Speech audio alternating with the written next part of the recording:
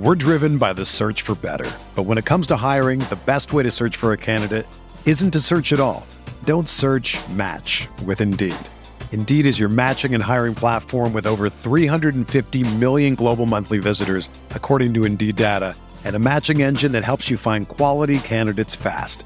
Ditch the busy work. Use Indeed for scheduling, screening, and messaging so you can connect with candidates faster. Leveraging over 140 million qualifications and preferences every day, Indeed's matching engine is constantly learning from your preferences, so the more you use Indeed, the better it gets. Join more than 3.5 million businesses worldwide that use Indeed to hire great talent fast. And listeners of this show will get a $75 sponsored job credit to get your jobs more visibility at Indeed.com/Blue Wire. Just go to Indeed.com/Blue Wire right now and support our show by saying that you heard about Indeed on this podcast. That's Indeed.com/Blue Wire. Terms and conditions apply. Need to hire? You need Indeed. I didn't hear anything. Yeah, but my mic will catch it. Here we go. 1, 2, 3, starting.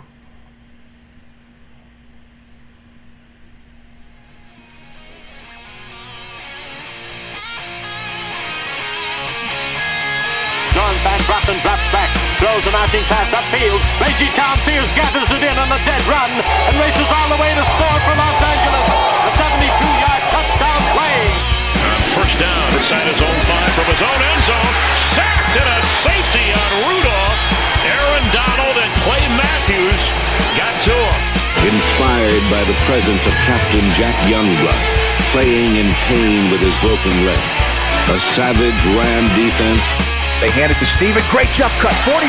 Sees a whole burst through it. 20. Side steps a tackle. Runs left. 25. Still on his feet. 46-yard goal by number 39. Running back, number 29, Eric Dickerson. Johnny Hecker, a high school quarterback, is going to throw. The fake is on. He's got a first down to Stephen Bailey. Mike Jones made the tackle, and the Rams have won the Super Bowl. Super Bowl. Super Bowl.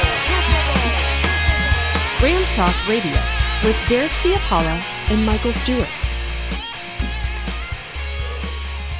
Welcome to Rams Talk Radio. This is Derek Ciapala with my co-host, my partner in crime, former Los Angeles Rams defensive back Michael Stewart.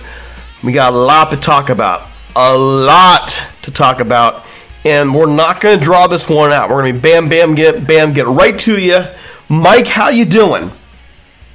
Bam, bam. As you said, Derek Ciapala, DC as I call you. Man, let's get into what happened to the debacle yesterday at SoFi Stadium. I'm good out here. A lot of fog this morning, but I'm still in the fog and haze from that game yesterday. How about you, sir? You went full out with every possible descriptor imaginable. Rams lose 27-24 in overtime.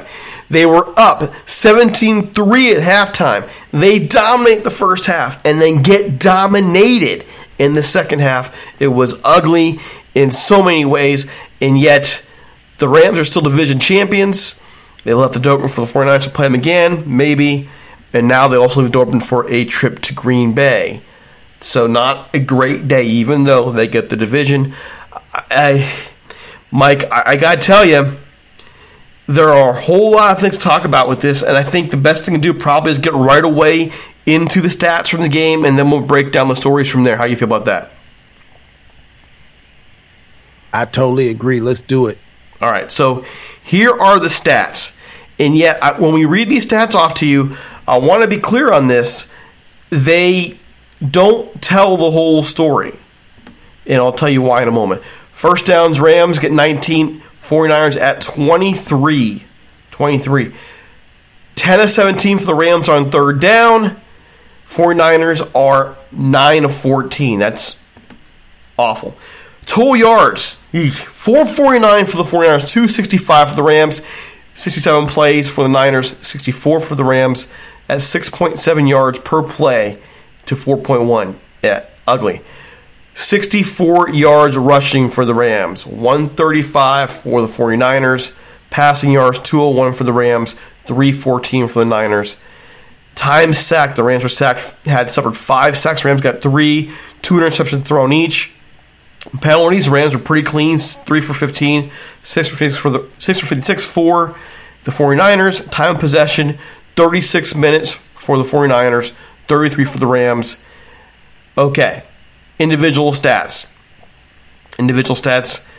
For the Rams, well, Matt Stafford, he goes 21-32, 238 with 3 touchdowns, 2 interceptions.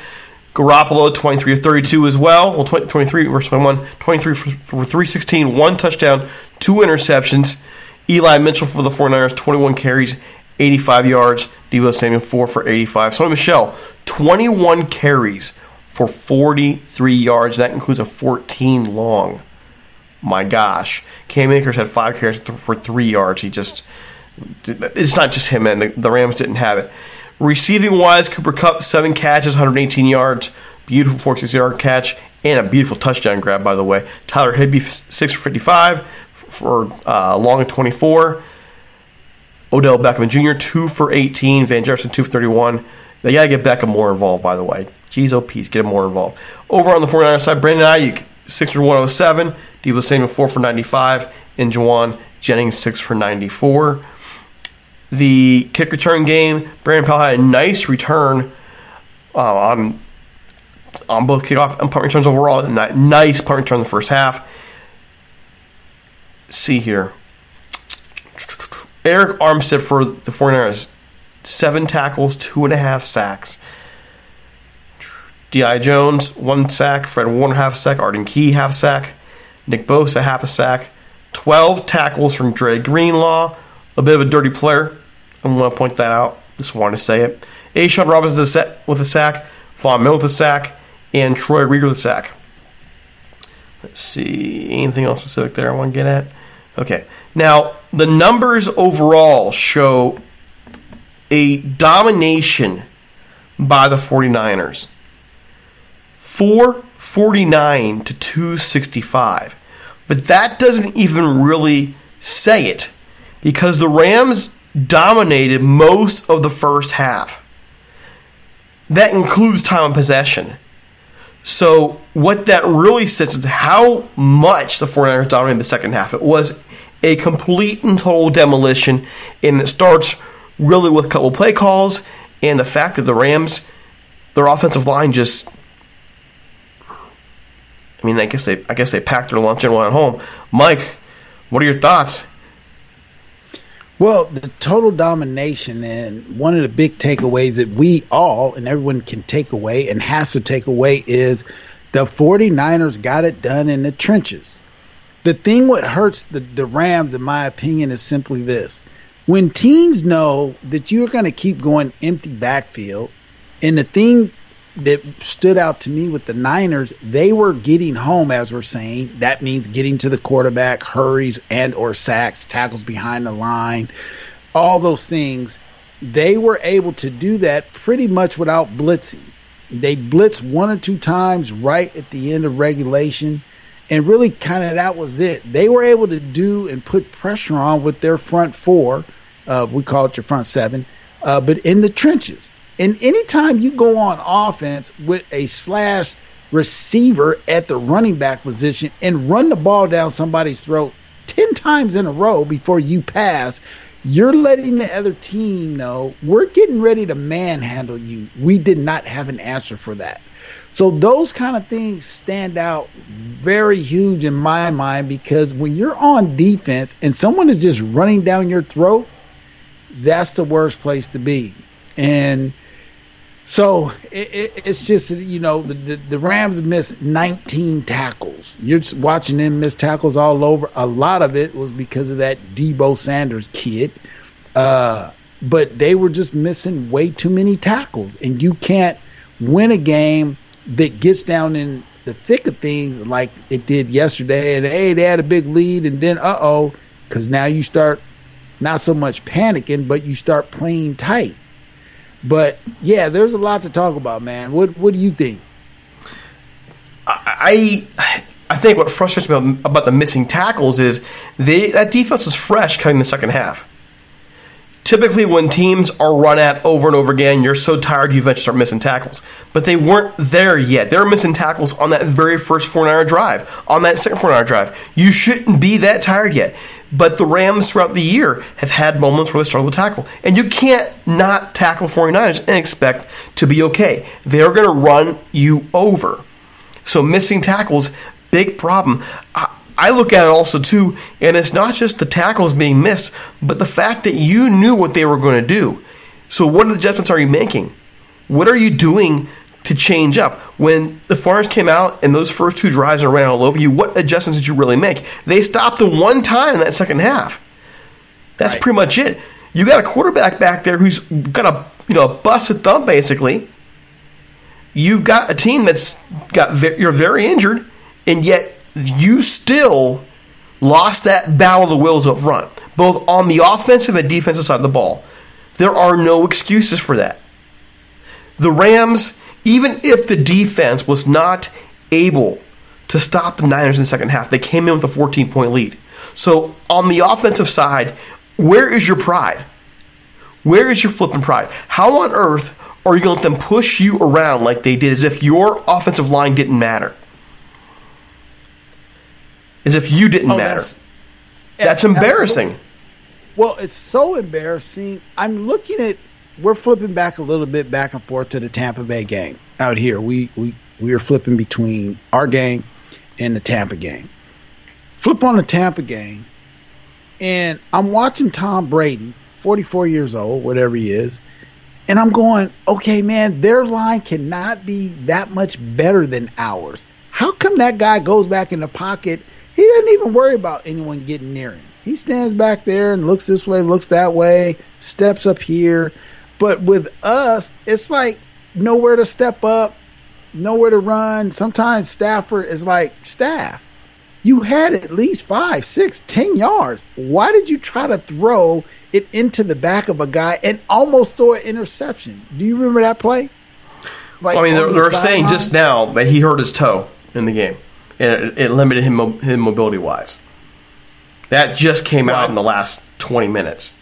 Yeah, well, I know when he got up limping on the one play, and I was kind of like, come on, Stafford, what happened? You know, picked up that big third down to Jefferson, but it was like, what?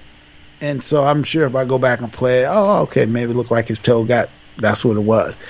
That could have limited, okay, but then it comes down to a lot of guys, like you just said, Garofalo, he shouldn't even really been playing out there with a big old, whatever that was on his thumb, making errant throws, throwing us balls, and Jalen made a heck of a play. But there's a play I'm going to ask you, DC. Go. What do you was the pivotal point of the game? 3rd and 1, late in the second quarter. 3rd and 1, the Rams went empty set. And it seems like every time they go empty set, it goes bad for them. So sure enough, 3rd and 1, sack, and they're punting the football. You mean to tell me you can't go 3rd and 1 and find a way to get that yard because that changes the entire momentum. The 49ers eventually get their field goal. They eventually get that field goal, and they go into half with momentum. What if the Rams actually go downfield and get a field goal of their own, or even get a touchdown? They were in control at that point. So there were 2 points in that game where I felt like the Rams went too conservative. The first one being that play, 3rd and 1. You mean to tell me you weren't Sean McVay? You've got a playbook full of stuff you can go for on 3rd and 1. And you mean to tell me, of all things you choose, you go empty, flip, and set, making yourself one-dimensional? At least go shotgun with a running back there. No, let's go empty set. Every time you do this against the 49ers, they get you. Every time. I can go back to that Monday night game when they pulled that crap. Same thing. Anytime. I mean, the percentage of success in that empty set is hot garbage because teams know exactly what they're going to do. So they just send people and they go back. And sure enough, Stafford gets a sack. Then late in the game, the Rams have scored the touchdown. They had made a stop before that, and they're faced with a chance to run out the clock.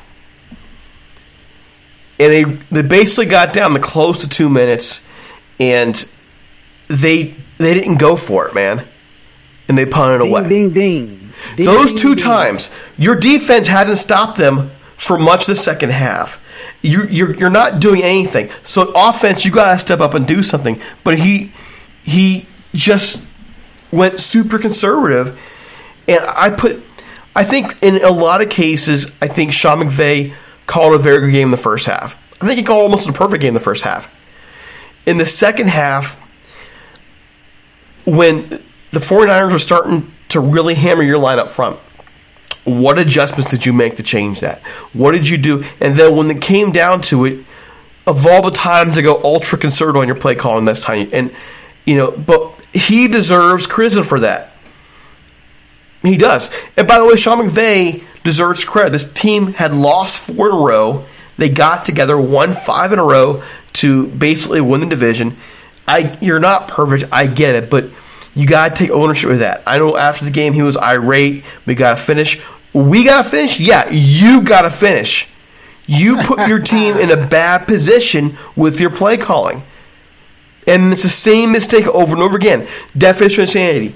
Doing the same thing over and over again, hoping you're going to have a different result. You do the same thing over and over again, and you never have the result you want in these situations. So why on earth do you think that's okay? It just blows my mind, Mike. Yeah, the thing, and you're pointing out two of the big major ones that I was thinking of as well. The major one is we get a turnover late. Jalen Ramsey makes a heck of a play. Bats the ball up somehow, bats it to himself, falls down, get it. Now, he should have stayed in the end zone, bring it out to the 20, but that's Jalen. He's going to try to bring it out. Nevertheless, we get the ball, and now we get the ball. It's down 2 minutes. All we need, Derek, is a first down. That's it. 1 first down, game over. What do? We mess around. And they showed Jalen Ramsey when we had the punt, and I'm going, yeah, man, this doesn't look good. And he just had that look like, are you kidding me? We got to go back out here on defense? And I'm thinking, yeah, that's just one of these things that next thing you know, something crazy happens. And sure enough, that to me was the turning point right there. At the end of the game, all you need is a first down, 10 yards. Let's get my 3 plays, and let's get this first and call it a day. We're going to run the clock out. No. And then the other thing is, you mentioned it early about getting Odell Beckham in the game. The thing I can't understand is you have a quality receiver in Odell Beckham. He can go inside. He can go outside. You absolutely have probably one of the best slot dudes now in the game in Cooper Kupp. And you have an emergency kid in Jefferson. But yesterday, Higbee was kind of like, to me, the go-to guy. And so we're running like deep outside routes. We're not really attacking the middle of the field. And that's all Frisco did down the stretch. They started attacking the middle after they handed off to Debo 20 times. Mm-hmm. They would run that deep in and attack the middle. They get behind Troy Reader, attack the middle. They would get number 11. He'd run that deep in on the corner, R11, and just catch it. Boom, wide open, and run after the catch. And I'm going, how come we don't take our receivers and do that? Odell Beckham showed you, man, hit him on a crossing route, and he'll go turn it into 40-yard gain. So I can't figure out what that is, but to me, it was that possession that you talk about before half.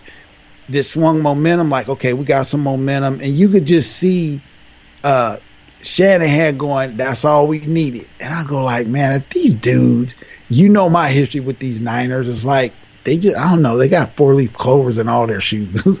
But that, and then again, not at the end. And then the overtime, we're going to try to get Odell Beckham in the game. And then you throw the ball behind him. He almost makes a great grab. Then you have him matched up on a deep out, and you bounce the ball to him. Then you have him, he beats the dude, and you underthrow it, and you throw your hands up like, what? Like I was doing a back shoulder fade or something. No, man, I got this dude beat. Just throw it deep. So I need to ask you, what do you make out of Stafford and all these turnovers? Well, I understood the first one. With the first interception, I mean, people were all upset. I think people wouldn't have been all upset had he hadn't made the mistakes he made before, because that interception deep, it was basically a punt. That's basically what it was. I got it. I understood it. But he's going to be hammered for it because of all the mistakes he's made recently with interceptions. But that's why they took that shot. I mean, if he gets picked off, oh well. I mean, it's going to be a punt. That's what happened. The second one, I don't understand the shot deep then. And I don't, because they were getting at him left and right. They were getting at him. The pass rush was all over him. And I think that they would have been more conducive for a lot of quick stuff underneath. They had time. I know they didn't have a lot of time, but they still had time. It was only a field goal they needed to get. It was 27-24. So I'm sitting there thinking, Kupp has been open underneath all game. Jefferson's been open underneath all game. A bunch of quick outs, a bunch of quick ins, quick hits near the sideline. Get the 49ers in a position to what they've been doing to us. One of the things the 49ers did earlier in the first game, and even at times last year in games, is they would get the ball out of Garoppolo's hands so fast that the Rams pass rush couldn't get to him. If you're in a position right now where you got to throw the football and the 49ers are coming and they're beating your guys, doesn't it make sense to get some quick hits out there? And again, we've talked about this numerous times. Where are their freaking screenplays at?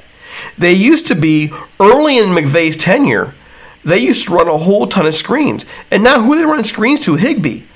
Really? That's your guy? When you got all these athletes out there, your screens are to Higbee? You got to do stuff to back off that rush a bit. You got to do things to make that defensive line, you got to keep them honest. And if you can't run the football, then the next best thing you can do is start using the sidelines, quick passes in and around. You go in the middle here and there, but the key word being quick. Don't call plays that require a bunch of development. And then once you've been successful a couple of times, then you take your shot. That's what seems to make sense to me, but they just didn't do it. And so you got to fault on the play calling there, but then you got to look at, okay, nonetheless, the O-line didn't do the job. When you're looking at, say, check this out. This Corbett had a 16.1 pass rating yesterday. Your guard, interior, a 16.1 pass rating. That entire offensive line was mauled. Where were you? This is not the game to break down. You've been solid all year. How are you breaking down against mostly a four-man rush right now? Their rushes are good, but they still got guys who are hurt. Don't tell me you can't adjust. Don't tell me you can't do your job. That's your job. It would be different if they were struggling in one area and they were okay in the other area, but they couldn't run the football either. My gosh. Well, I think that's a result of not really sticking to it. And I'm like, as we talked about last year, those tunnel screens, okay, man, that's all we do is tunnel screens. This year all we do is go empty backfield. Well, I saw literally Matt Stafford could have ran 10, probably 15 yards. He literally stopped and just tried to throw it, and it's like, okay, Matt, are you afraid to go get 3, 4, 5 yards? Like, why would you stop running or kind of semi-roll out? It's wide open. You don't have to just throw the ball. So I'm not now starting to look at, okay, the decision-making, staff is doing is kind of starting to puzzle me a little bit because, wait a minute, the goal of the game is to move the chains. If I got to give up a little bit on my body, take a hit, flip over somebody, dive for some yards, okay, this is kind of the day to do it. Now, maybe you're not doing it because you're like, hey, man, we're in the playoffs. live to play another day. But you can't be in the house. And I'm calling out all Rams season ticket holders right now.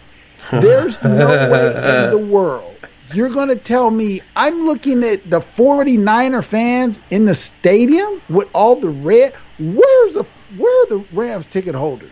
Why are they selling their tickets to these dudes? Help me out with that, DC. Oh, Lord. We were going to go there.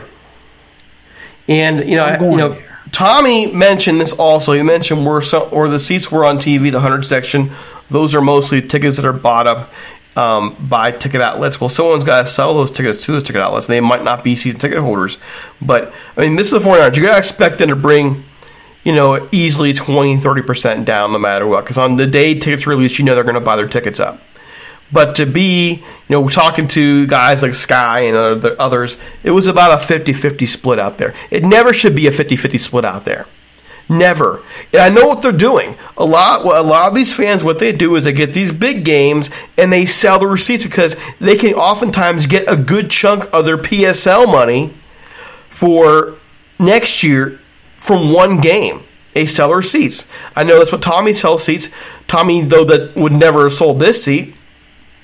Hashtag truth. Okay, but I know he sells some of his seats to make money because these freaking PSLs are astronomically expensive, man. Yes. So yes. Part of me gets that, truth. And so I think what you got to look at next year's schedule. The Raiders come in, Niners come in.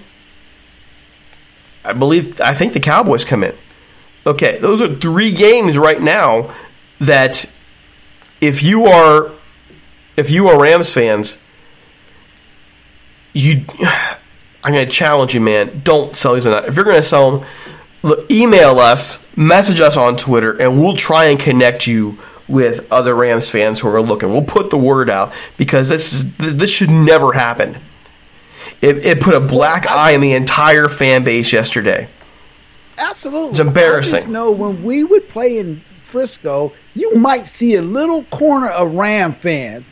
There was no way it was going to be predominantly Ram fans up in the Frisco old school Candlestick Park. And even at their new place, Levi Stadium, same thing.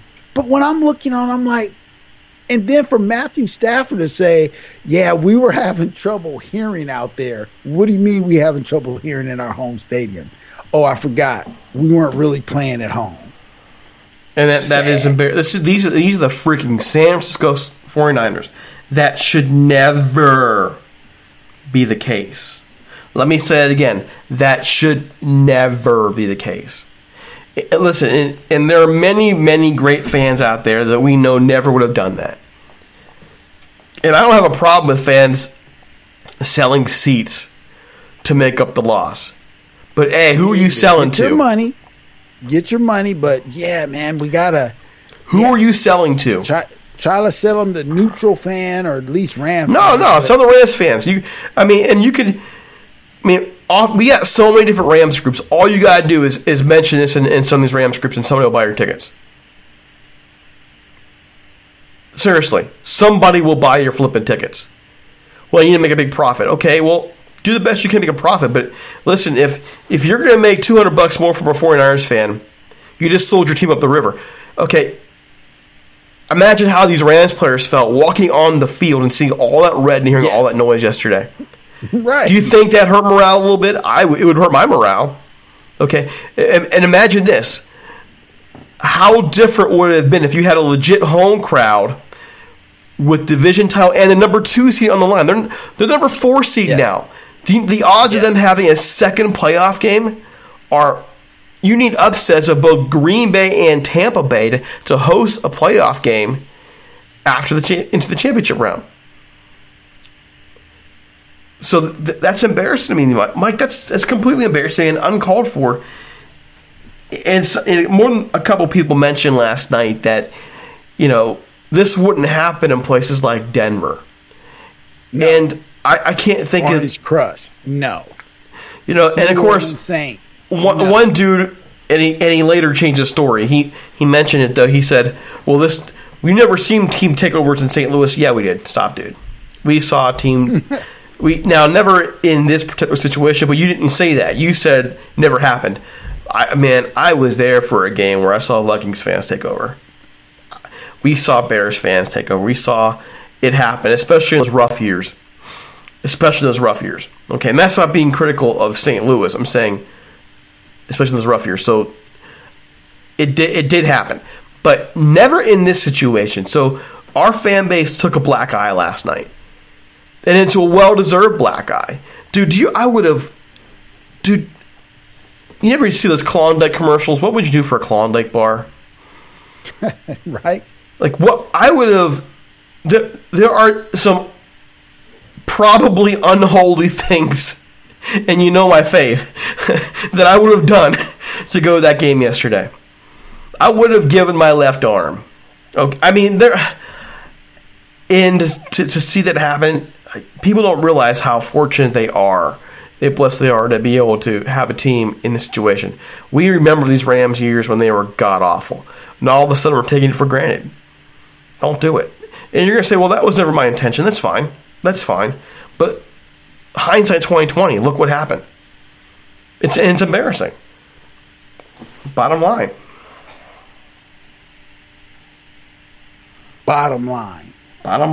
All truth.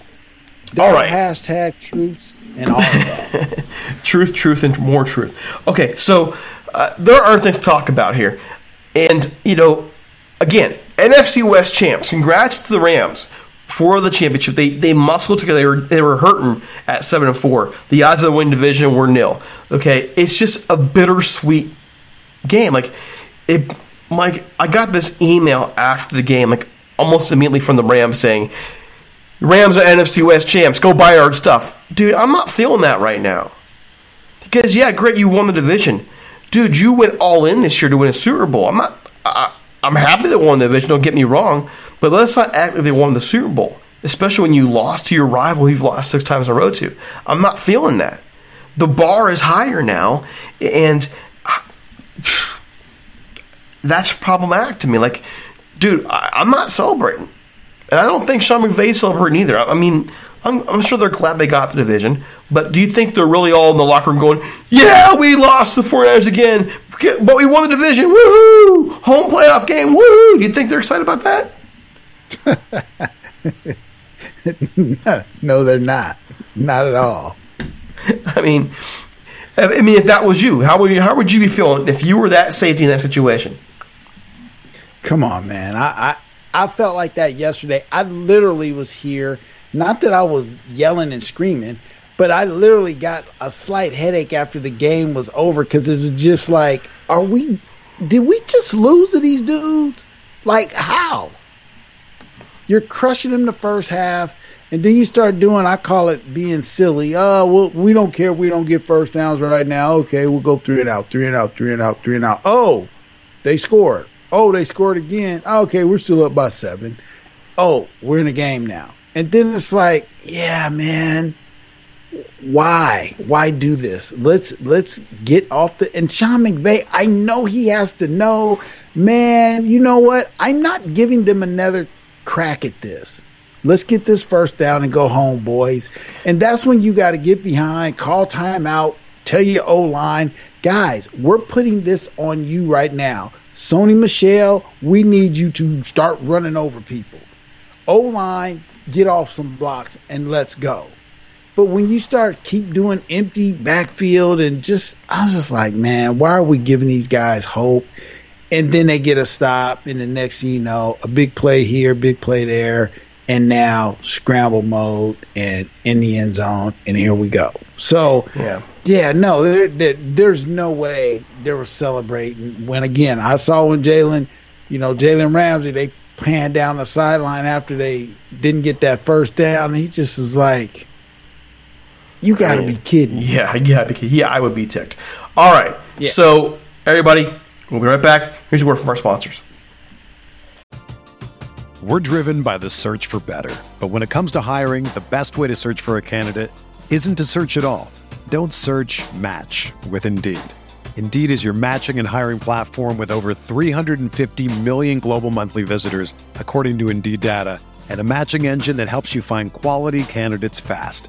Ditch the busy work. Use Indeed for scheduling, screening, and messaging so you can connect with candidates faster. Leveraging over 140 million qualifications and preferences every day, Indeed's matching engine is constantly learning from your preferences, so the more you use Indeed, the better it gets.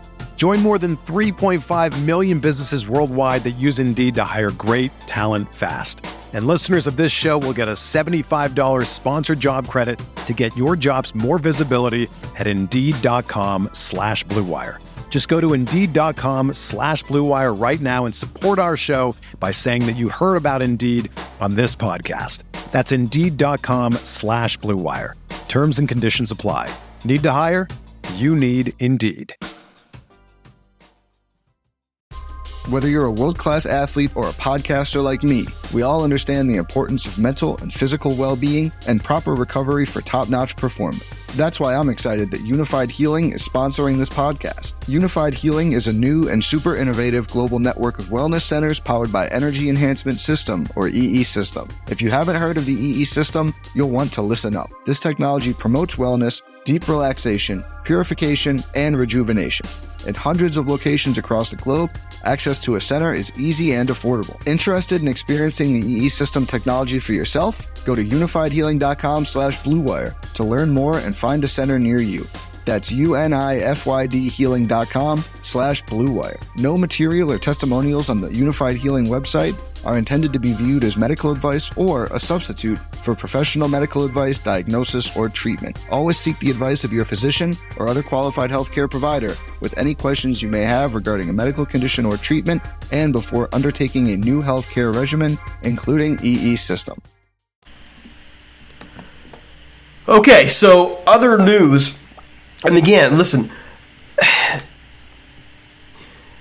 they're going to be those who call us negative Nancy's. I'm calling this in.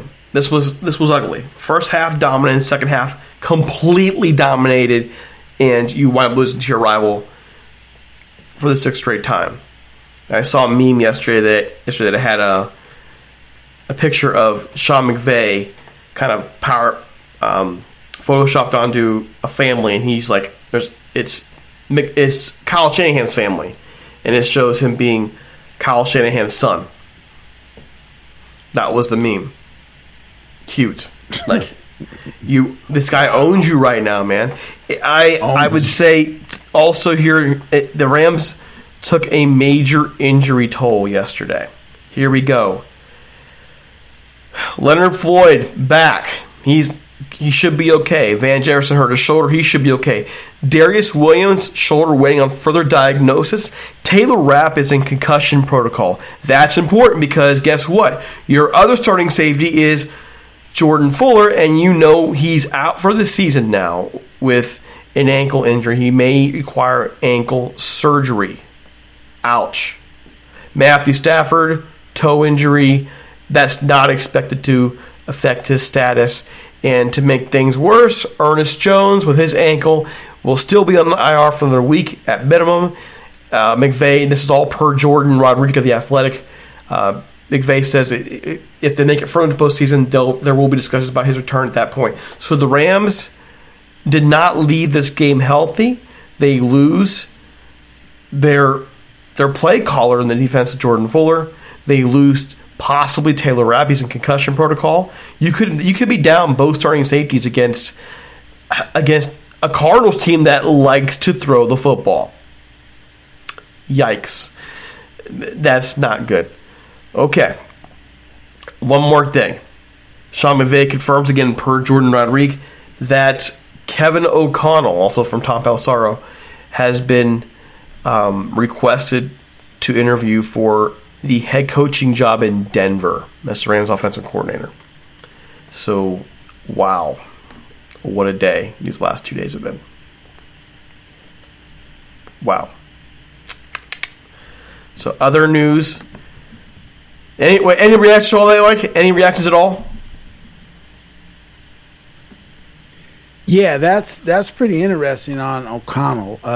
Transparency. My son played at San Diego State with Mr. Kevin O'Connell. You know, decent college quarterback. I think he got in a camp or two in the league or was with the New England. But he somehow somewhat went back to San Diego State and was helping out there coaching, and he got on the fast track when he got to Cleveland, and he's somewhat been on the fast track ever since. The thing is, I don't understand. Again, I don't want a guy to get a job? Absolutely.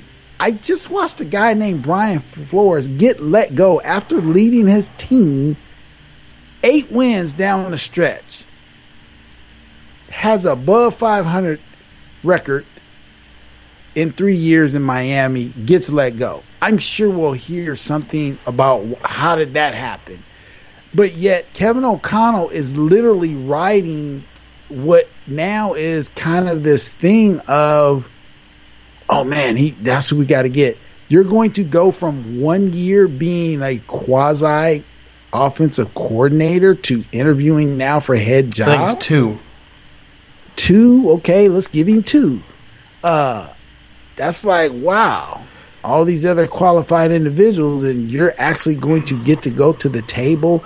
But, this is a quarterback-driven league, and if they're going to stick with Drew Luck, then maybe you feel like, hey, this guy has a real good reputation for working with quarterbacks. I don't know. But obviously, huge for him. I would be a little surprised with that actually happening. But, yeah, man. But that goes again. Let's just say he does leave. What does that now do for whatever role he's been playing in these years he's been here? You got more coaching change. I mean? So yeah, but guess that's going to happen. And there's probably some coaching change we're hoping for. Quite frankly, I'm unhappy with the job Raheem Morris has done. And if Brian Flores is not getting a new job this year, I would love if the Rams got him. So I also look at, we'll wait and see. The problem is the McVay coaching tree has been doing pretty good. Matt LaFleur in Green Bay, Taylor in Cincinnati, it's Brandon Staley in Charger land. I can't even say LA with that. That's 3 guys that came through your system that are head coaches now, and they're successful. So, of course, your staff is going to get mooched off of. And just because he interviews doesn't mean he'll get the job. But I'm looking at, like you mentioned, Brian Flores. Brian Flores did a phenomenal job with a rebuilding team in Miami. They're on the cusp down there. They're probably one good draft away from being a serious contender. And they fired the guy. They had all these injuries this year. If they lost their freaking minds, that guy should be. They should be extending him, not firing him. So I'm wondering what happened there. Right. Those guys that do that usually get an extension. So something must have happened there. Why would you fire Matt? Man, I don't know. Matt Nagy fired by the Bears. Their GM is sent packing too. Mike Zimmer fired from the Vikings after 8 seasons. He'll find a job somewhere as defensive coordinator, if not a head coach, probably defensive coordinator somewhere. And of course, Brian Flores, the Giants GM Dave Gettleman, who I am sarcastically saying a huge fan of, he is retiring. And that leaves Joe Judge's future of the team unknown. He's retiring. So we're going to see 5 teams. 6, because Denver fired Nick Fangio yesterday. And that's another guy that if Raheem Morris moves on, please, that I'm game for. Brian Flores, he'll probably get a job. But if he doesn't get a job somewhere, please go get him. Same for Vic Fangio. If go get him. These are guys who will make your defense better. I know I'm on the boat for this. I just don't think Raheem did a great job, dude. I just don't. I just look at all. No, man. I was looking yesterday. This is game 17, right?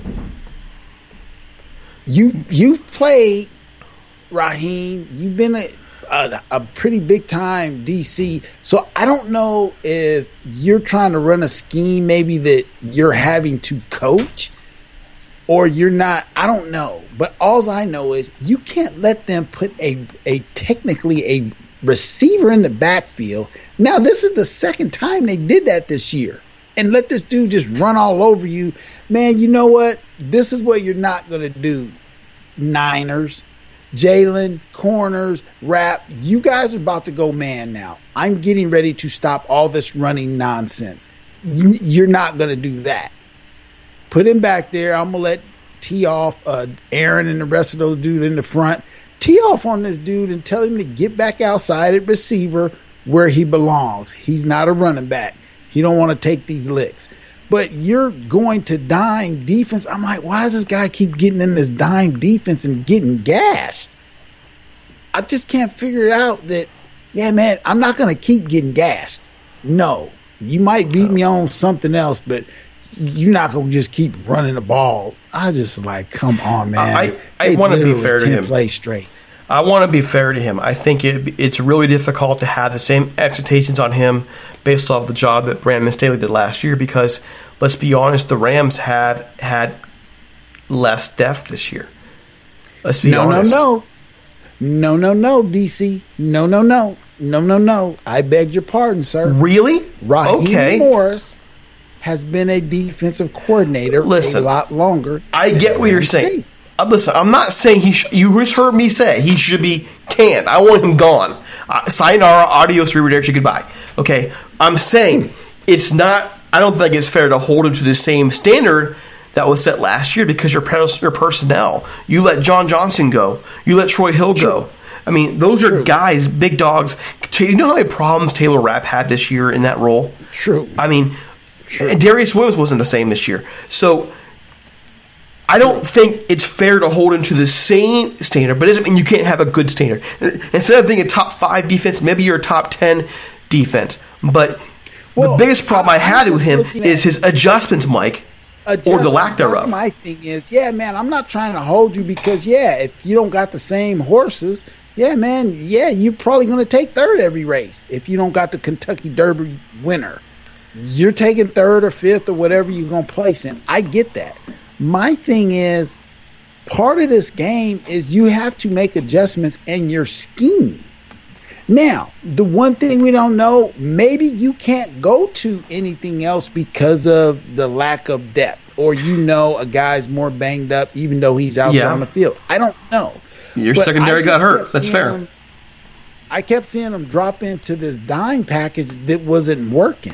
My thing is stay with your regular personnel or because every time they took, I think it was Ashawn Robinson out, they were taking someone out, and I would go, every time they take that dude out, they just get gashed. So my thing is, we're not getting gashed on this run because that's embarrassing running down your throat. That takes some morale out of you when like, oh man, here they come, and you don't have an answer for it. So that's my thing is throughout this season, I don't know if he's still trying to figure out the guys or if the guys are resistant because they did play in Staley's defense that seemed to do well for a lot of them. And, maybe Raheem is trying to run more of the old school defense that they ran last year. I don't know, but it just wasn't working when it came down to making adjustments, and we still got now the playoffs to go. So it'll be interesting. I mean, you're looking at this, and we're learning about all these injuries to the secondary, and that may have affected your play calling. But if that's the case, what about before these guys got hurt, especially in the third quarter, and they were fresh? Particularly that second drive where they ran on them 10 times before that pass. Yeah. Are you flipping serious? And it's what they're going to do. The 49ers, what they're going to do. You play them twice a year. They've had the same formula. They're like, yeah. They've had the same darn formula. Don't tell me they're throwing something new at you. Tell me after all these years you can't figure something out. Come on, seriously. There was a time where they showed Kyle Shanahan, and I think we were still up, and Sean McVay called a timeout or something. He looked across the field like, okay, that's how we doing it, man. And it looked like he was like, man, I'm calling the dogs off. And so to me, there's a competitive thing where I don't know that they're as tight as they were when they both were on the same squad in the first year or two. But Kyle Shanahan had a look on his face like, okay, man, I'm about to show you what we're going to do. And when that game was over, the way he was dapping his guys up, it was more like it was personal. I think it is personal. And I was just like, and I'm not saying they're not friends or anything, but I think at the very worst, these guys want to beat each other. It matters to them. And I mean, if I'm Sean McVay right now, we know this guy. This guy eats, sleeps, and drinks this stuff. You know he didn't sleep much last night. You know he didn't. You know he sat at home and thought third one. And you know, like, the guy's haunted. Right. Like he's got something in his ear the whole time. It's the ghost of week 18. Oh, my gosh. All right. We got to go. It means something because those first scores, Sean McVay was literally in the end zone. And the official looked and go, hey, man, get back in there. And those were great plays, too. And that's a real shame. These, Cooper Kupp, Tyler Higbee, these guys made some great plays this game. And Stafford made some throws that were a solid reminder of why they went and got him. And it was all thrown away by that second half. Throw to Jefferson. Oh, my gosh. 3rd and 10. And he made that touchdown drop in to Cooper Kupp. Absolutely. I'm like, man, they can say what they want. Cooper Kupp can catch that rock. Yep. Congratulations to him, by the way, Triple Crown winner for wide receivers this year. Most receptions, touchdowns, and yards. Nearly broke records across the board. Congratulations to him. And I imagine how good this receiving core can be next year when Bobby Trees comes back. I mean, that's what we hope for. Okay, playoff slate this weekend. Let's make some calls, man. You ready to make some predictions? You ready? Las Vegas at Cincinnati. Oh, that's Las Vegas. You got Las Vegas in Cincinnati in the cold. Oh, I do. I'm going with my homegrown Derek Carr to get it done. All right. I'm taking Cincy. So let's keep track on this, okay? We'll see who eats crow after the game this weekend. All right. Buffalo at home to New England. Oh, New England. So they're in Buffalo. New England. Okay, I'm taking Buffalo. I'm going with Bill Belichick. He's going to pull a rabbit out of his hat some way. I'm taking Buffalo. All right. Philadelphia at Tampa Bay. Philadelphia with the upset. Oh, man. We're Tampa Bay. I'm taking Tampa. I want Philly to win, by the way. Okay? I want Philly to win. So then they go to Green Bay. Okay. 49ers at Dallas. Dallas. I think they look at it all beating us. I'm taking the 49ers. Is there going to be one we agree on? Are you really? I'm taking Dallas because you're home. I hope you are hitting an upstride. It looked like it. Their defense is playing well, and I just think the 49ers put everything they had in beating us, and so I think they're going to be a little less ready emotionally and physically for a game on the road. I think that given what the 49ers are doing right now, it's not going to matter. They'll just run these guys over. Pittsburgh at Kansas City. I can't take any more of Pittsburgh. Ben, bye-bye. KC all day long. Okay, finally we agree on one. KC. Yes. Finally. Okay, Rams in Arizona. I think we should save this one, for later in the week. Yeah. And I reserve the right to change. We'll go back over these picks later in the week in case some injuries come out and so on and so forth. Right. But let's not make our Rams pick just yet. But I cannot believe that in all these games here, the previous 5 games, we disagree on 4 out of those 5 games. Wow. All right. That's it for us. Folks, we got a big week planned. Bunny Heads will be out on Wednesday morning. And we got 2 preview episodes coming with our Cardinals guys, Ed Smith and Bo Brack. We'll be talking all Cardinals, and we'll also hopefully have some injury updates, especially concerning Darius Williams and Taylor Rapp. Those are big ones in the secondary. So here's hoping these guys are okay and can play. Darius Williams, they're waiting for prognosis on that. We'll find out. Okay.